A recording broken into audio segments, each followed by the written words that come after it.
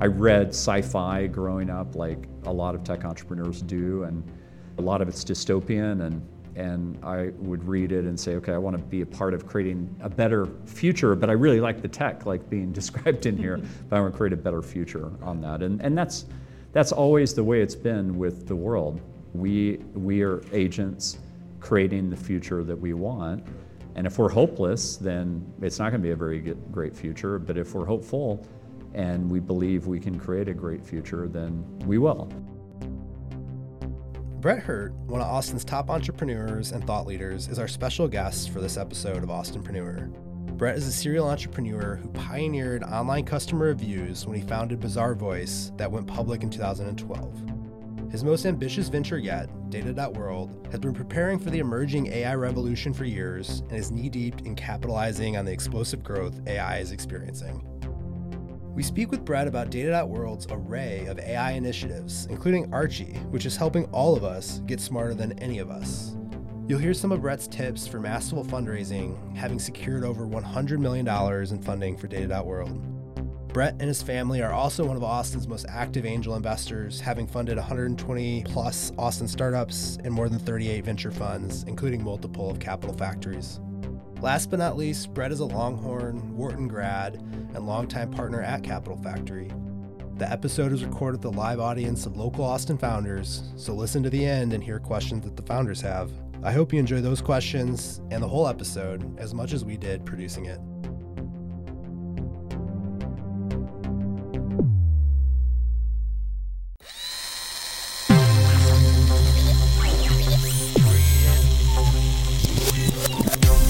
Welcome to Austinpreneur, our show about the stories that made Austin, Texas a global hub for startups. The show is produced by Capital Factory and hosted by me, Nick Spiller. As a reminder, by joining Capital Factory, you can plug into the ecosystem where the stories on this show were set. Learn more about us at capitalfactory.com.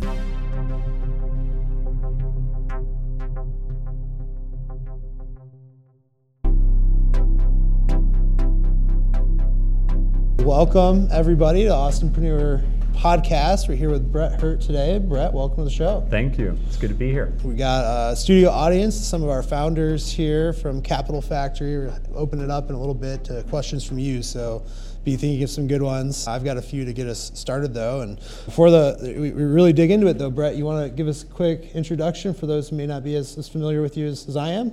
Sure. Born and raised here in Austin, believe it or not. I'm 51, so when I was born, Austin was the size of Anchorage, Alaska today. Now we're the 10th largest city in the US, which kind of blows my mind. I think that happened last year.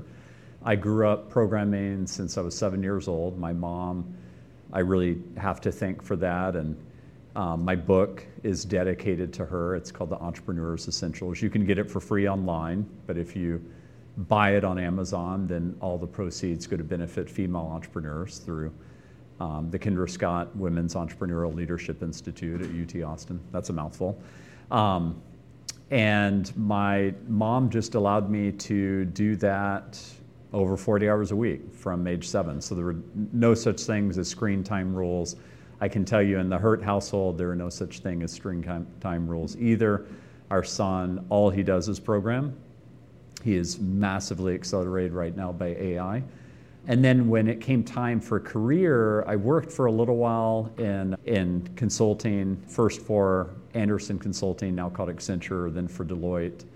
But I really want to be an entrepreneur, and I started my first company at age 24 while I was getting my MBA. I went to UT for undergrad and to the Wharton School at University of Pennsylvania for my MBA. And I wrote all my essays about being an entrepreneur, and ultimately made that dream come true starting at that age, at age 24, and never looked back. I've started 6 companies now. The biggest to date has been Bazaarvoice, which means voice of the marketplace. It's responsible for all of the customer reviews that you see online, embedded inside of Walmart and the Home Depot and Expedia and so many companies all over the world. It's now worth around $4 billion. It's a private company.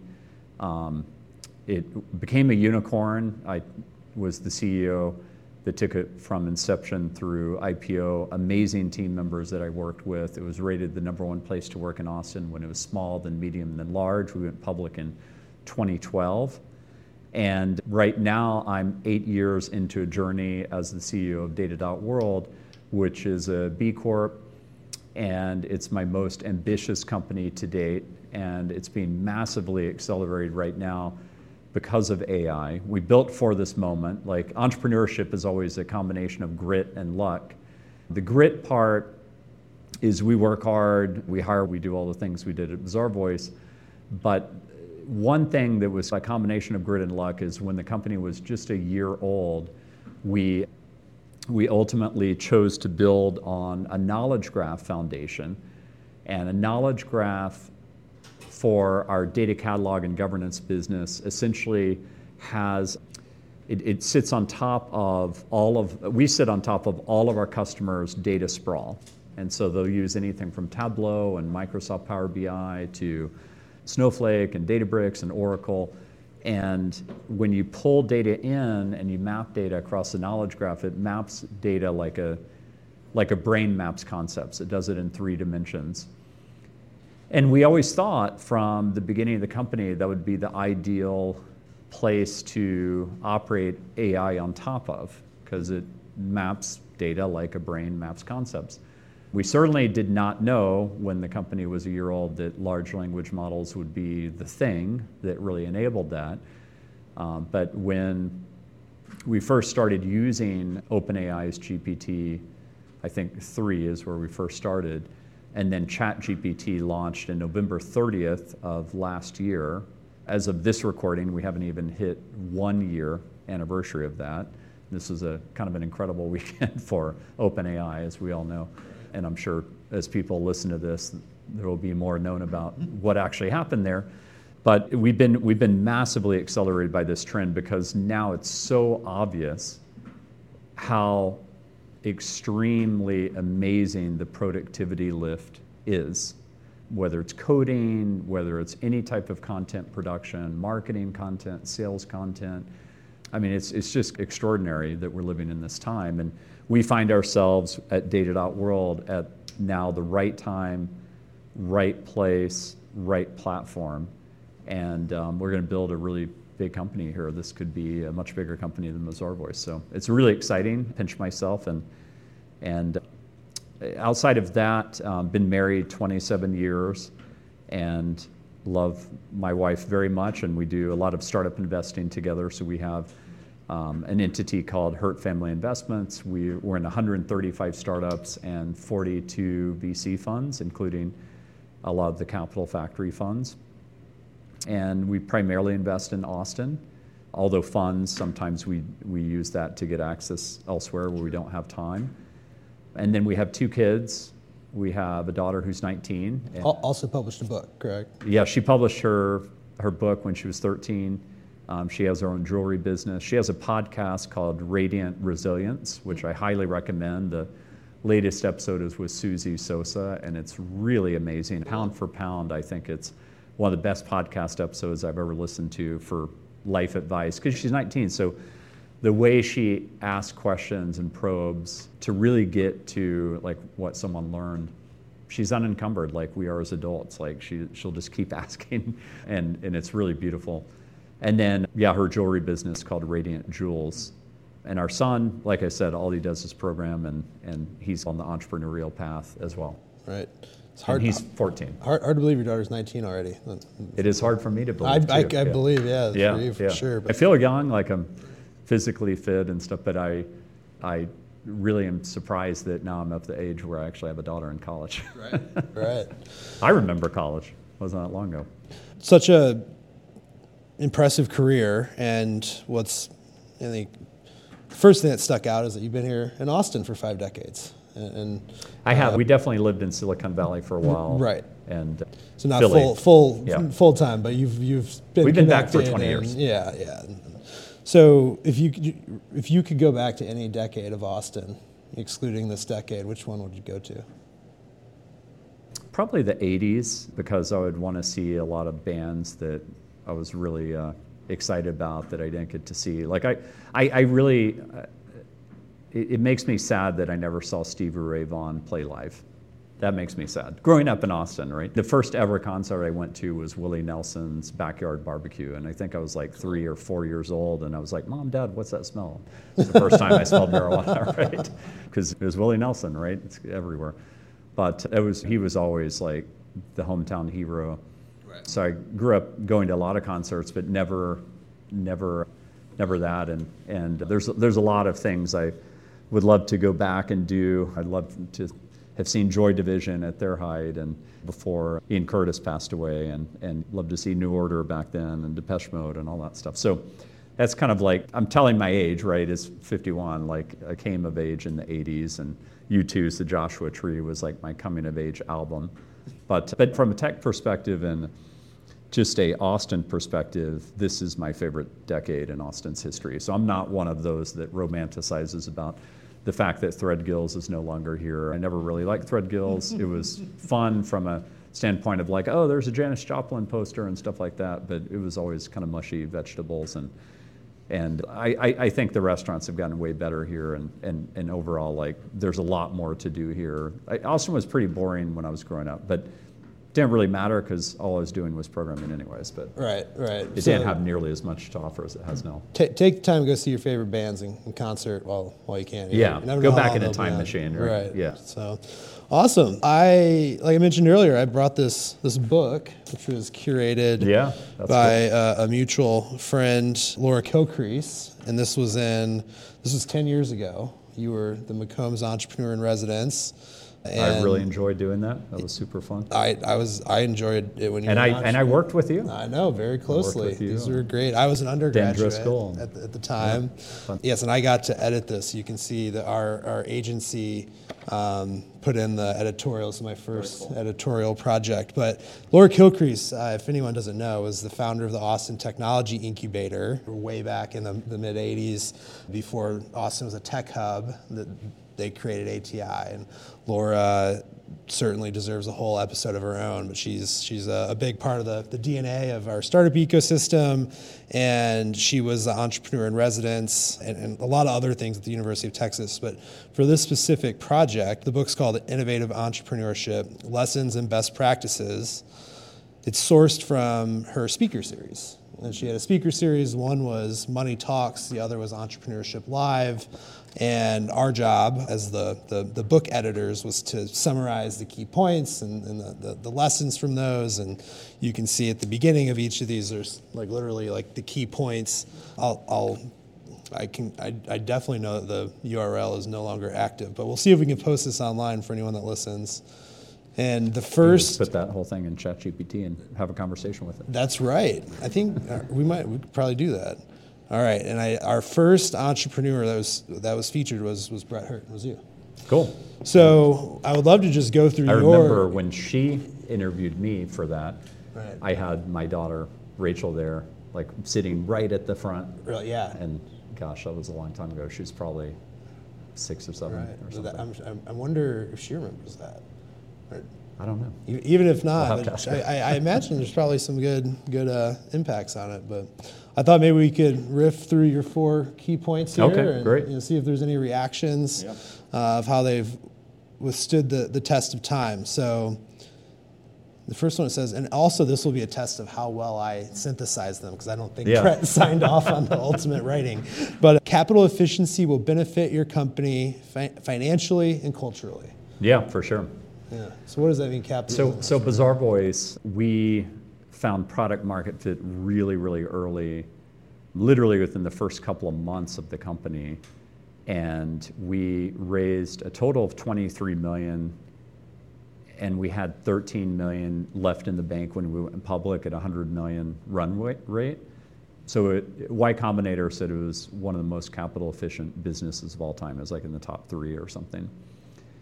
And I wasn't in the Y Combinator incubator, but they had done the analysis of SaaS businesses, and what it meant, practically speaking, was that everybody was a serious owner there. So after Bazaarvoice went public, there have now been over 70 companies started by former Bazaarvoice people, and we had been more generous than any other SaaS company in terms of giving equity to our employees, except for Salesforce. They were number one when we went public in terms of pre-IPO shares.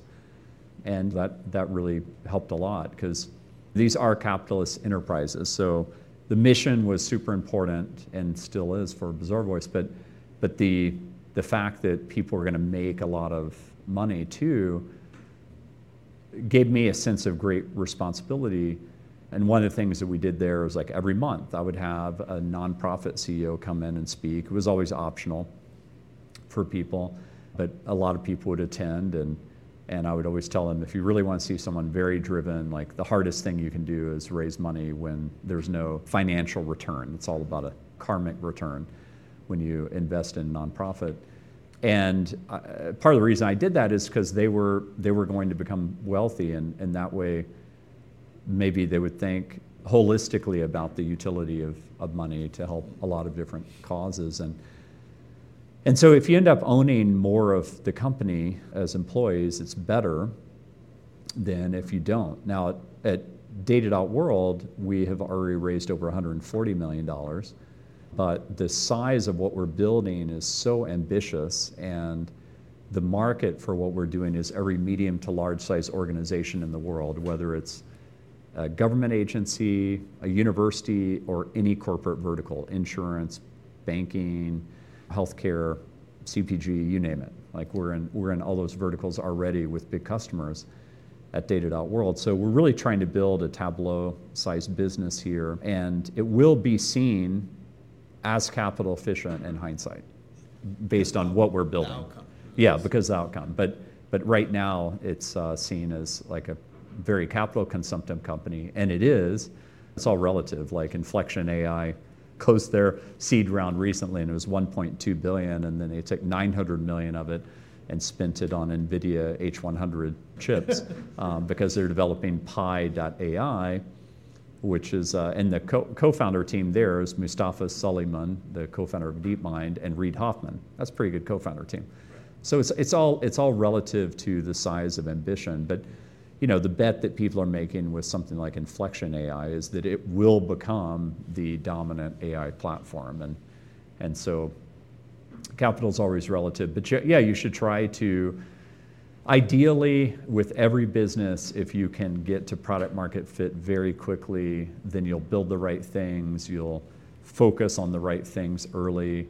There'll be a much better culture of customer obsession. All the great companies have been customer obsessed since the beginning, whether it's Amazon or Walmart or any other. Google was also customer obsessed. It is an engineering shop, but they came out with the world's best search engine at a time where most of the search engines sucked in hindsight, like Lycos and Ask Jeeves and all these things that we don't use anymore. Right. I hear a lot of just tying your employees to the success of the company and giving them that responsibility, that agency to really drive it, and it creates this culture where they don't want to overspend, or they don't want to over budget. They want to get it just right. And you have to set the tone as the CEO. Like anytime I travel, I'm always flying coach. I always do hotel tonight. I usually don't even know where I'm going to stay until I land. Drive some people crazy, but it's like I'm trying to set a tone of like, hey, this is company money, and so that's part of it. But really, the most important part of it is that obsession on product market fit early, and that obsession on customers, which if you can be as much of a customer-funded company as possible. And the first book I ever read on that was called The Bootstrapper's Bible, and it was by Seth Godin, and he gave the book away for free. So part of the reason I gave my book, The Entrepreneur's Essentials, away for free online was because I wanted to honor him and the authors of the Clue Train Manifesto. Chapter 4 of the Clue Train Manifesto is called Markets or Conversations, and I literally named Bazaarvoice after it. It means voice of the marketplace.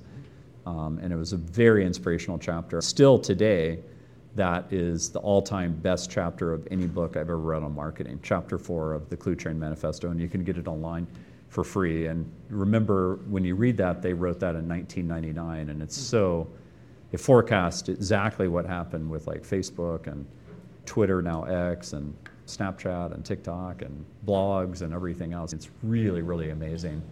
Do you have a book, a reading list or a book list? I do, yeah. Yeah, I'm constantly reading. Yeah. Is there somewhere is it online where the audience could find it? It's all in my book. The nice thing is when ChatGPT came out with their GPTs, it took me 10 minutes to just have it ingest the book, and then you can converse with the book. And so that's now online. And it's funny, at our leadership team offsite, we were on break last week, and I was like, hey, I want to go in and just see what books it based on what I had recommended in the book, and then why it recommends them, and it nailed it. It was really amazing. I was like, wow, that's the reading list right there. Yeah. Yep. All right, let's go to one or two more of these. Okay, it says, you will know your passion when you find it because you'll study it obsessively. Yeah, that's super important. When you are truly passionate about something, like I was at the beginning of programming, or my son started programming at age 4, right? He's already been programming 10 years. And you will just do it without people telling you to do it. Like if someone has to tell you to do something, you're probably at the wrong place. Yeah. You should just want to. Now, it doesn't mean every day is going to be like euphoria. I mean, there's some times where I've got to grind through things that I don't want to do. That's part of the process, but you should have many more good days than bad, and you should truly find joy in your work. And I think that is the secret to life. In my book, The Entrepreneur's Essentials, I talk about in the introductory chapter that the secret to life is to live a life of meaning, but only you can define the meaning. Like your specific meaning, and there's a different meaning for everybody. I knew from a very young age that I was meant to change the world for the better via technology. Like I felt that deeply in my soul. I'm Jewish also, so it's a concept of tikkun olam, like making the world a better place. Mm-hmm. So I knew that like very deeply. I really, really wanted to change the world for the better through technology. I read sci-fi growing up, like a lot of tech entrepreneurs do, and a lot of it's dystopian, and I would read it and say, okay, I want to be a part of creating a better future, but I really like the tech like being described in here, but I want to create a better future on that. And that's always the way it's been with the world. We are agents creating the future that we want, and if we're hopeless, then it's not going to be a very great future, but if we're hopeful and we believe we can create a great future, then we will. And there's lots and lots and lots and lots of examples of entrepreneurs that have done just that make 2023 as challenging as it is. And trust me, it's very challenging being a Jewish guy. Like what happened on October 7th is absolutely horrific, and then what happened afterwards. But we live in the best of times in the history of the world. And I know that that's hard to believe with flashpoints here and there, but if you could take all your possessions and go back 50 years, 100 years, all your friends, your family, et cetera, where would you go back to? And you can't come back. It's a one-way ticket. Like you're going back 50 years. And you got to deal with whatever the tech is back then. And the whole goal of humanity has been to create a much better life, an easier life. And I think where it's all going is to I really believe 100 years from now, if we could go into a time machine and go forward 100 years, we would not recognize the people 100 years from now. They would appear godlike to us. And if we could go back 100, 200 years ago, we would appear godlike to the people back then. They would just not even understand the access we have to food, to medicine, to energy. They would see the cars we drive, and they would be like, oh, and they're now doing this self-driving thing. And then they would see AI, and it just would blow their mind. Yeah. And we're in that exponential curve. So 100 years from now, it's going to, I don't even know how to recognize it. How much access to knowledge we have, mm-hmm. right? And 100 years ago, if you wanted to go figure out any basic question, you probably had to do some digging. That wasn't already when you had. I was born pre-internet, or at least pre-commercial internet, and so I remember going to libraries and having to go through card catalogs and all of that stuff. And my kids have been born only knowing the internet, and their kids will be born only knowing AI, and who knows what AI will be like by the time they have kids. My daughter's only 19, so it's, Elon Musk said recently in this interview he did with the Prime Minister of the UK that ever since the start of OpenAI, it's been increasing fivefold a year. So take what we have right now with GPT-4 and the latest version that launched with the multimodal, and say by this time next year, it's going to be at least 5 times, 5 orders of magnitude better. So I'm going to pivot here, but I'm going to use this last key point to pivot. It says, become a lifelong student of entrepreneurship.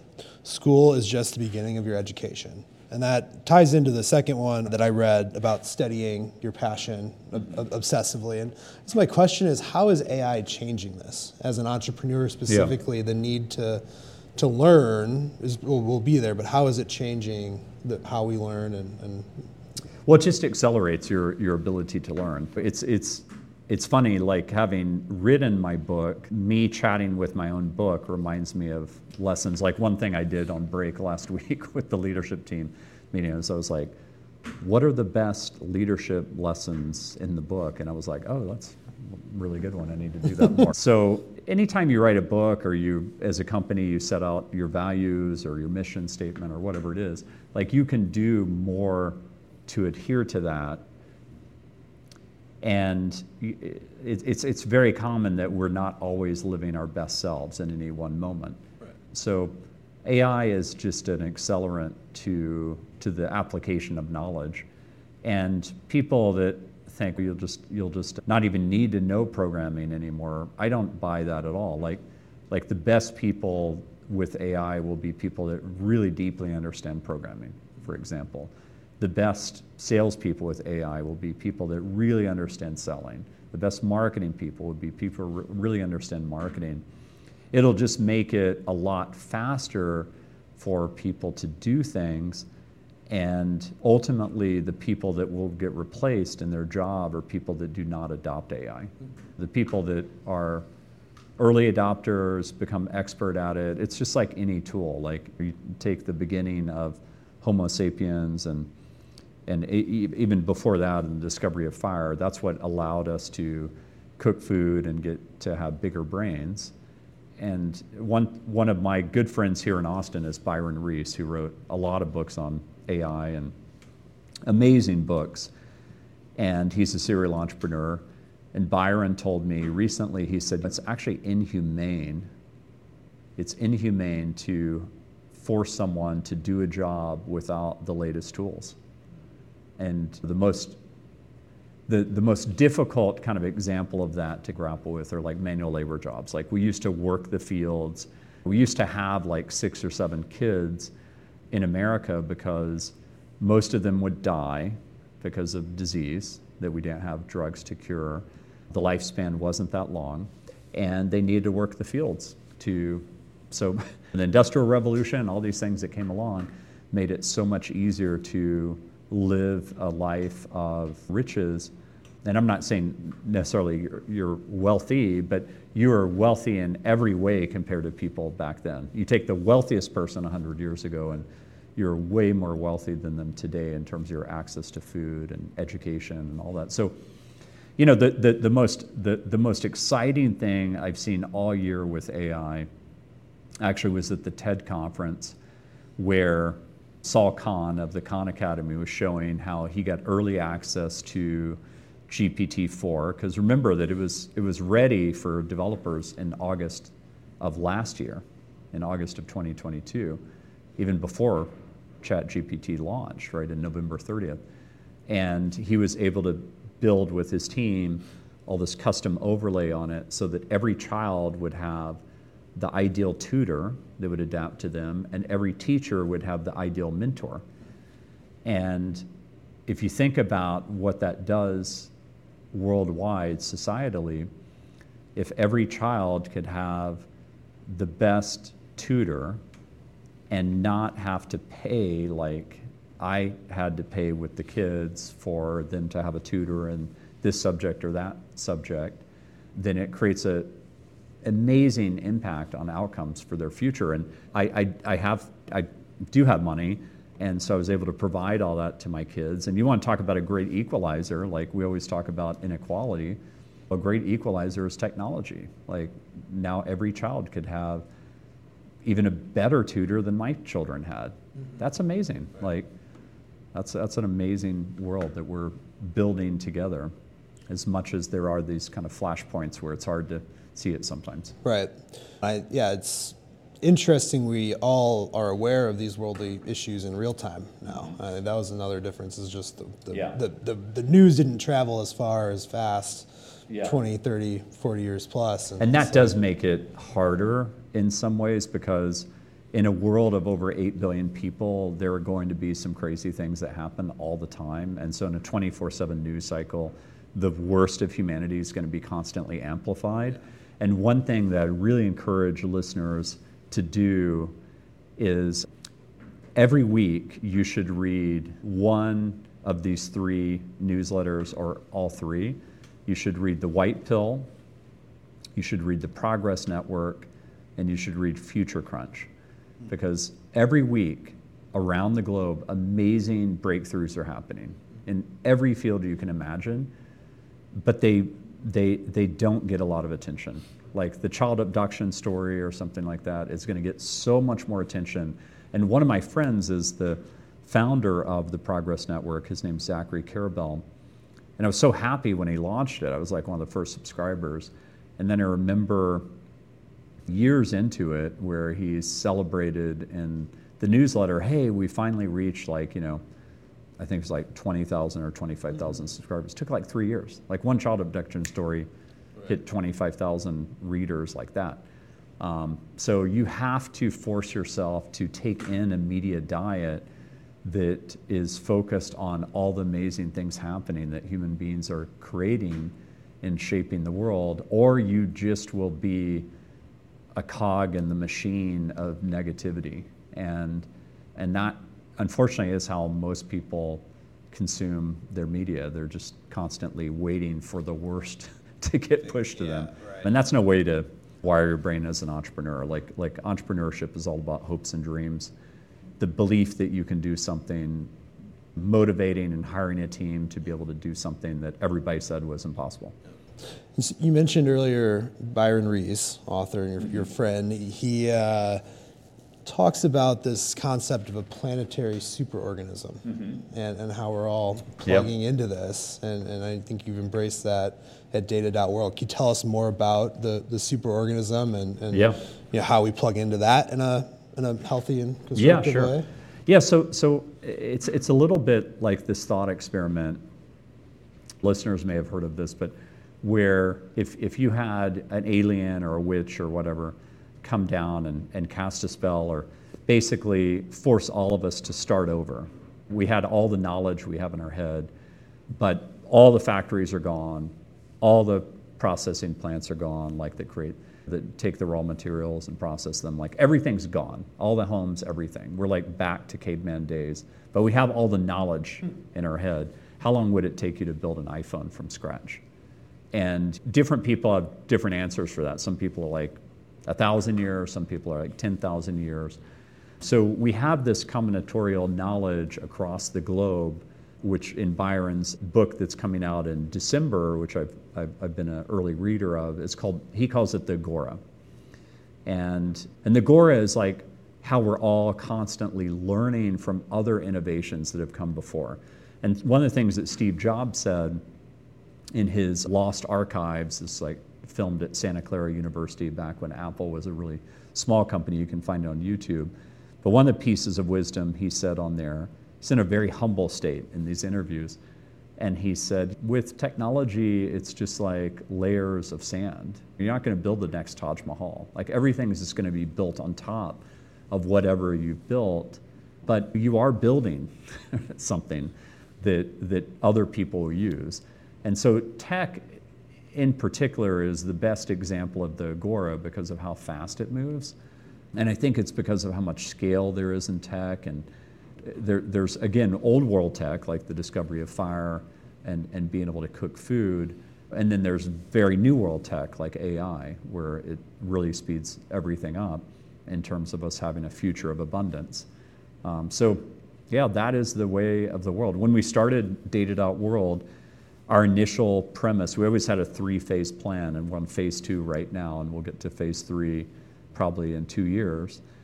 And we've had that same 3-phase plan since the beginning of the business. And phase 1 was, why is it the case that there's so much data in the world, but it's so siloed? Like data.gov had launched, but it was almost completely undocumented. You couldn't see how other people are using it.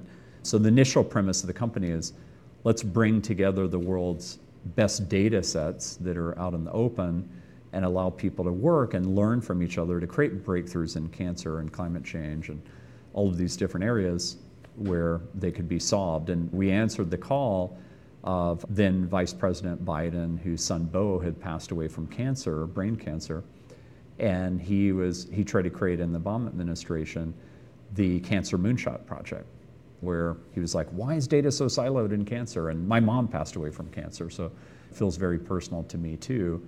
So that's like a part of the Agora, right? And now you can just plop AI on top of all that. And what we're doing with companies now in phase 2 is creating their own mini learning environment, which is one way to think about the knowledge graph that we provide inside these companies is it's like the corporate brain. Data are just the facts about a company and its customers and its suppliers. It's all this collection of facts. And the whole arc of creating data tools, like from Oracle creating SQL and the original databases and data warehouses and data marts and all that, is to be a master of those facts. And if you're a master of the facts in your brain, like, you're going to be a more productive human being. If you're a master of the facts in your company and people have access to those facts to be able to do their job, you're going to be much more efficient, much more effective. You're going to be just a happier, more joyous place to work, because who wants to drudge through everything to try to find their facts? And so you can think of the knowledge graph as a giant corporate brain, and the large language model you can think of as trained on more human content than any other technology in history, but it's got these childlike hallucinatory kind of qualities because it's just a statistical engine. It's just faking intelligence. So if you can have that kind of childlike thing, I don't want to call it being because it's not sentient, this childlike LLM that's like just got a massive amount of facts and content, and plug it into the corporate brain, then you can completely transform how you take advantage of those productivity tools, because the knowledge graph is constantly telling the large language model, nope, you got that wrong. I know, I've got the facts. Nope, you got that wrong, you got that wrong. You got that right. And so that was the paper that we came out with last week. That paper is the first time in the history of data where it shows the power of a large language model and a knowledge graph together, and the accuracy like increases massively. And what's holding corporations back from using large language models en masse is they're worried about the accuracy. They don't want it to hallucinate. It's a black box, so they want it to be explainable. And they want it to be governed so they don't trip up on data laws and things like that, expose someone's personally identifiable information or anything of that sort, or it gets hacked. So those are the problems that we're focused on solving with the knowledge graph. All right, so we will post a link to that white paper, and Yeah. I think you have a few other blogs on AI that are recent and relevant. We'll put in the I've description of this episode. That's what I've been writing about all year. Right. I want to give a chance for the audience, the founders, to jump in and ask a question if you have one. Anyone want to go? Perfect location too, right next to the microphone. My name is Michael. I'm the founder of Entra. Okay. We're building a new professional network. So my question is, like, if you were going to start a new company outside of AI, what would you start? What are the things that you're interested in, or things that need improved that you would say in the world today? It depends on how young I was. Like if I really think that like biotech and nanotech are going to be really fascinating. So if I was like in high school now, I would want to be studying those, because the the ability for those to transform our bodies, all types of organisms, is really, really exciting. But it would depend on my age and what my time horizon was. So but you that's were just graduating in college or something? Yeah, I still think software as a service is a great place to be. It's a recurring revenue model. It's like an annuity type business. It never ceases to amaze me how many things are still very manual and you can automate via software as a service. So I'm a software as a service person, so that doesn't take much creativity for me to think about. I'm not really a consumer apps type of person. And I think that that's a hard way to go as an entrepreneur because those are hits-based businesses, and it's sometimes very hard to. I invest in startups with my wife, as I said, and we have invested in some CPG companies, and some of them have turned out really well, but they're very different businesses.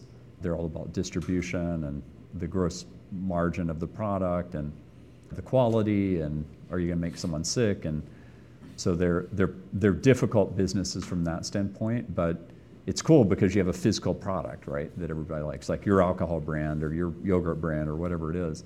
So it's cool from that standpoint. One of my good friends here in Austin is the founder of Four Sigmatic mushrooms, which I take every day in my smoothie, like chaga, reishi, lion's mane. I'm a big, big fan. And he's built a really big business via that. But it's like his life's work. Like he grew up on a farm in Finland that had been in the family for like 400 years and went on this quest to find what the most functional foods are. And that's what Four Sigmatic actually means. So anyways, big fan, big shout out. I'm not an investor. I wish I was. It's a great company. So yeah, but at the end of the day, you really have to be passionate about whatever it is. And the thing is, passion's this tricky thing where you have to experiment and try things before you actually find out what you're passionate in. Like, one thing is I would never, ever, ever want to be a doctor. Like, I don't want to be around taking care of people in that way where they could die and operating, cutting people open. So I'm amazed. I've had operations. I'm amazed at the people. They're like icemen or women. They're just like, let's go in, do what they need to do, and that's not me. So you have to like experiment and try things. And if you have children, the most important thing you can do as a parent is expose your kids to different things and find out what their passion is, and then let them do that without prejudice and try to be an enabler to allowing them to do that.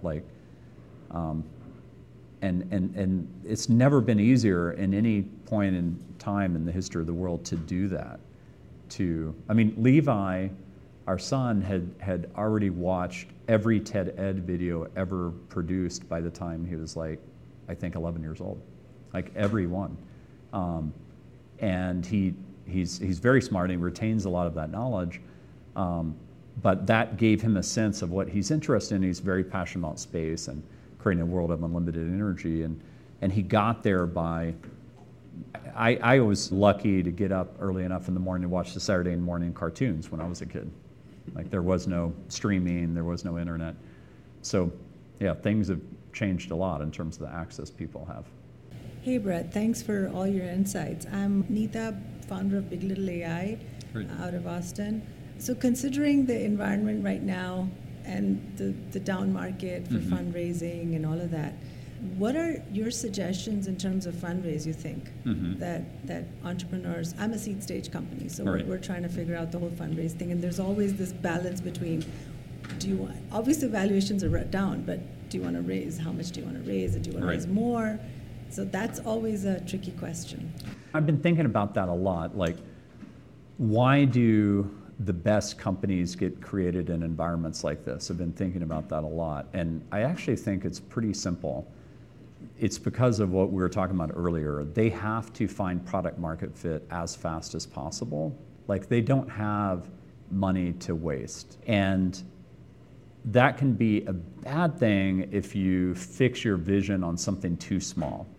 So the most backable companies are the ones where the total available market, or the TAM, is really huge, but you can get to the market very quickly, and you can do it with a very efficient use of capital. So looking at all the things you could start with that frame, I think is important. And we are coming out of the worst of the fears of the hard landing, and so the funding environment's going to get better and better. But I'm a big fan of Bill Gurley. It's really cool that he moved to Austin and he spoke here recently. I had dinner with him recently, and I think the world of him.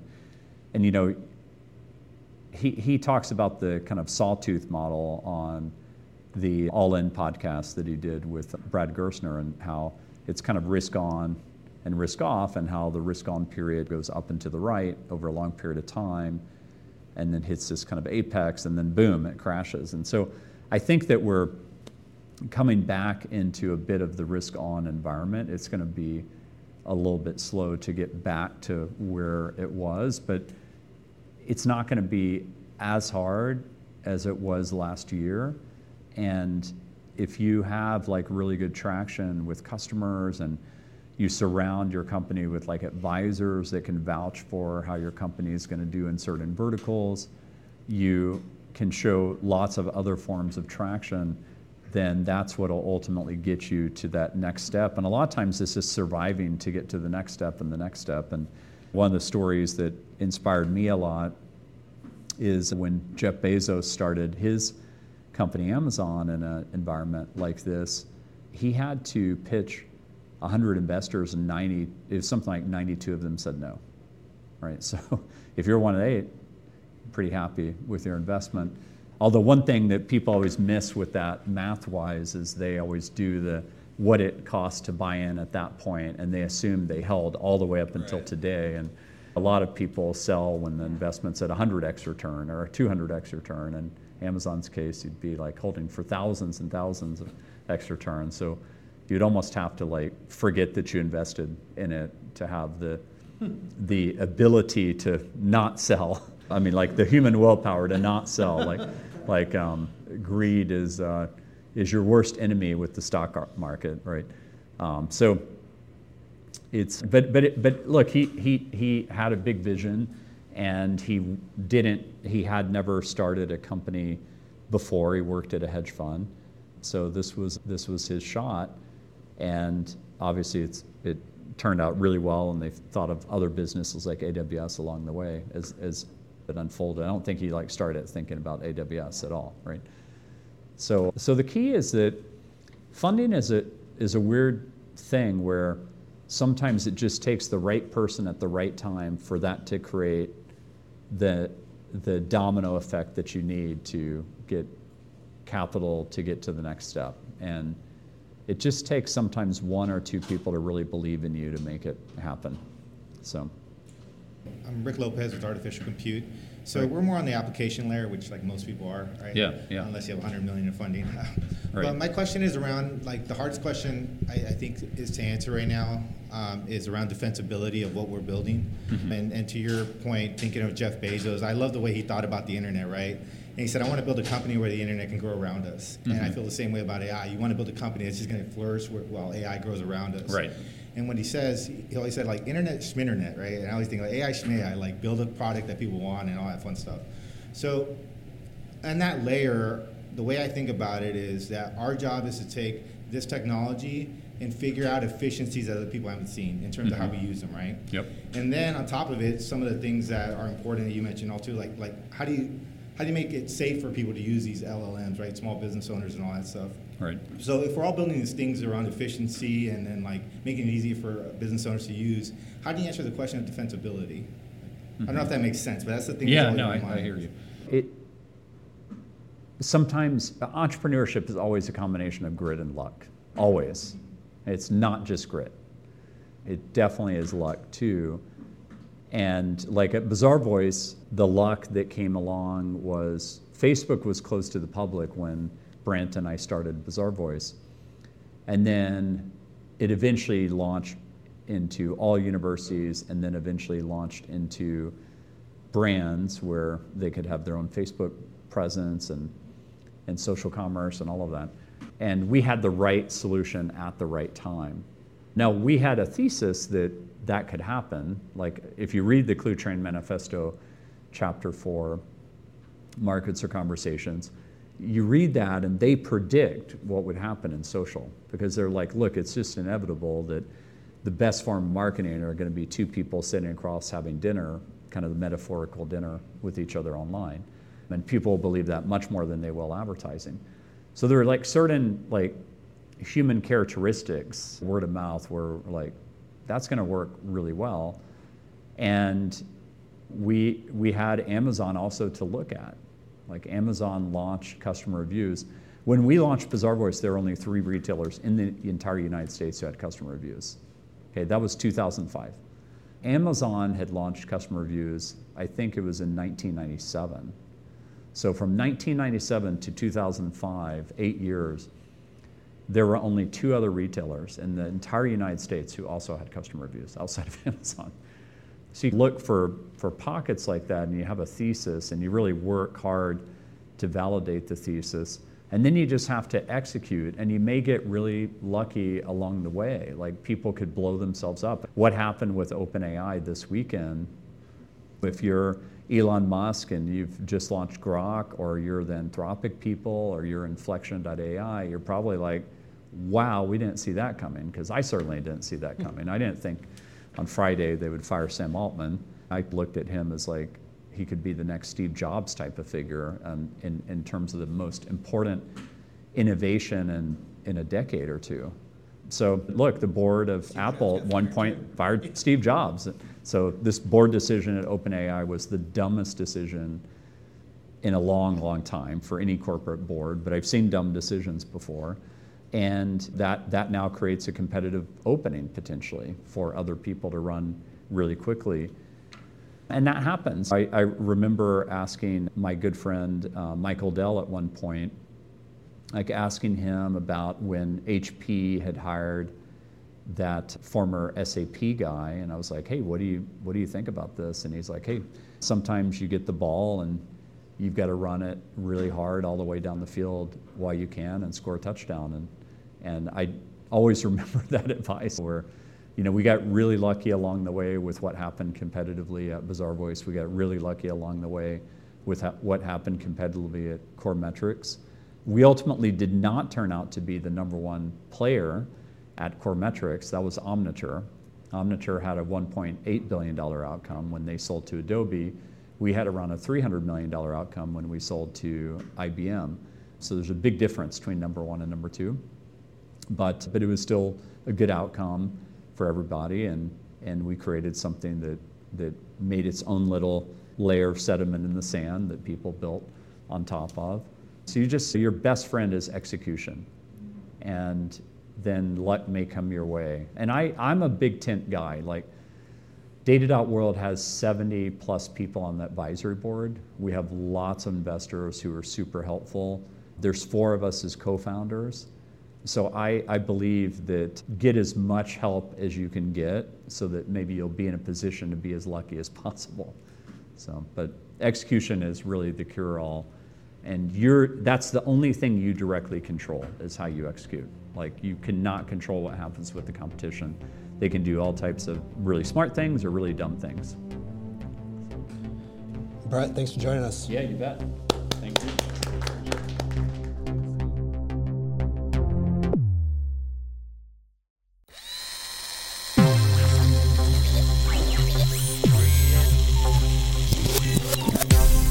Thanks for listening to this episode of Austinpreneur. Don't forget to check out capitalfactory.com to learn more about us and join our community. If you have thoughts about the show or ideas on how we can work together, reach out to me directly via email, nickspiller@capitalfactory.com. Shout out to the Capital Factory Dream Team for making this podcast possible, and special thanks to Aaron Handwerker, who masterfully recorded and edited the show. Come back next week for a whole new episode.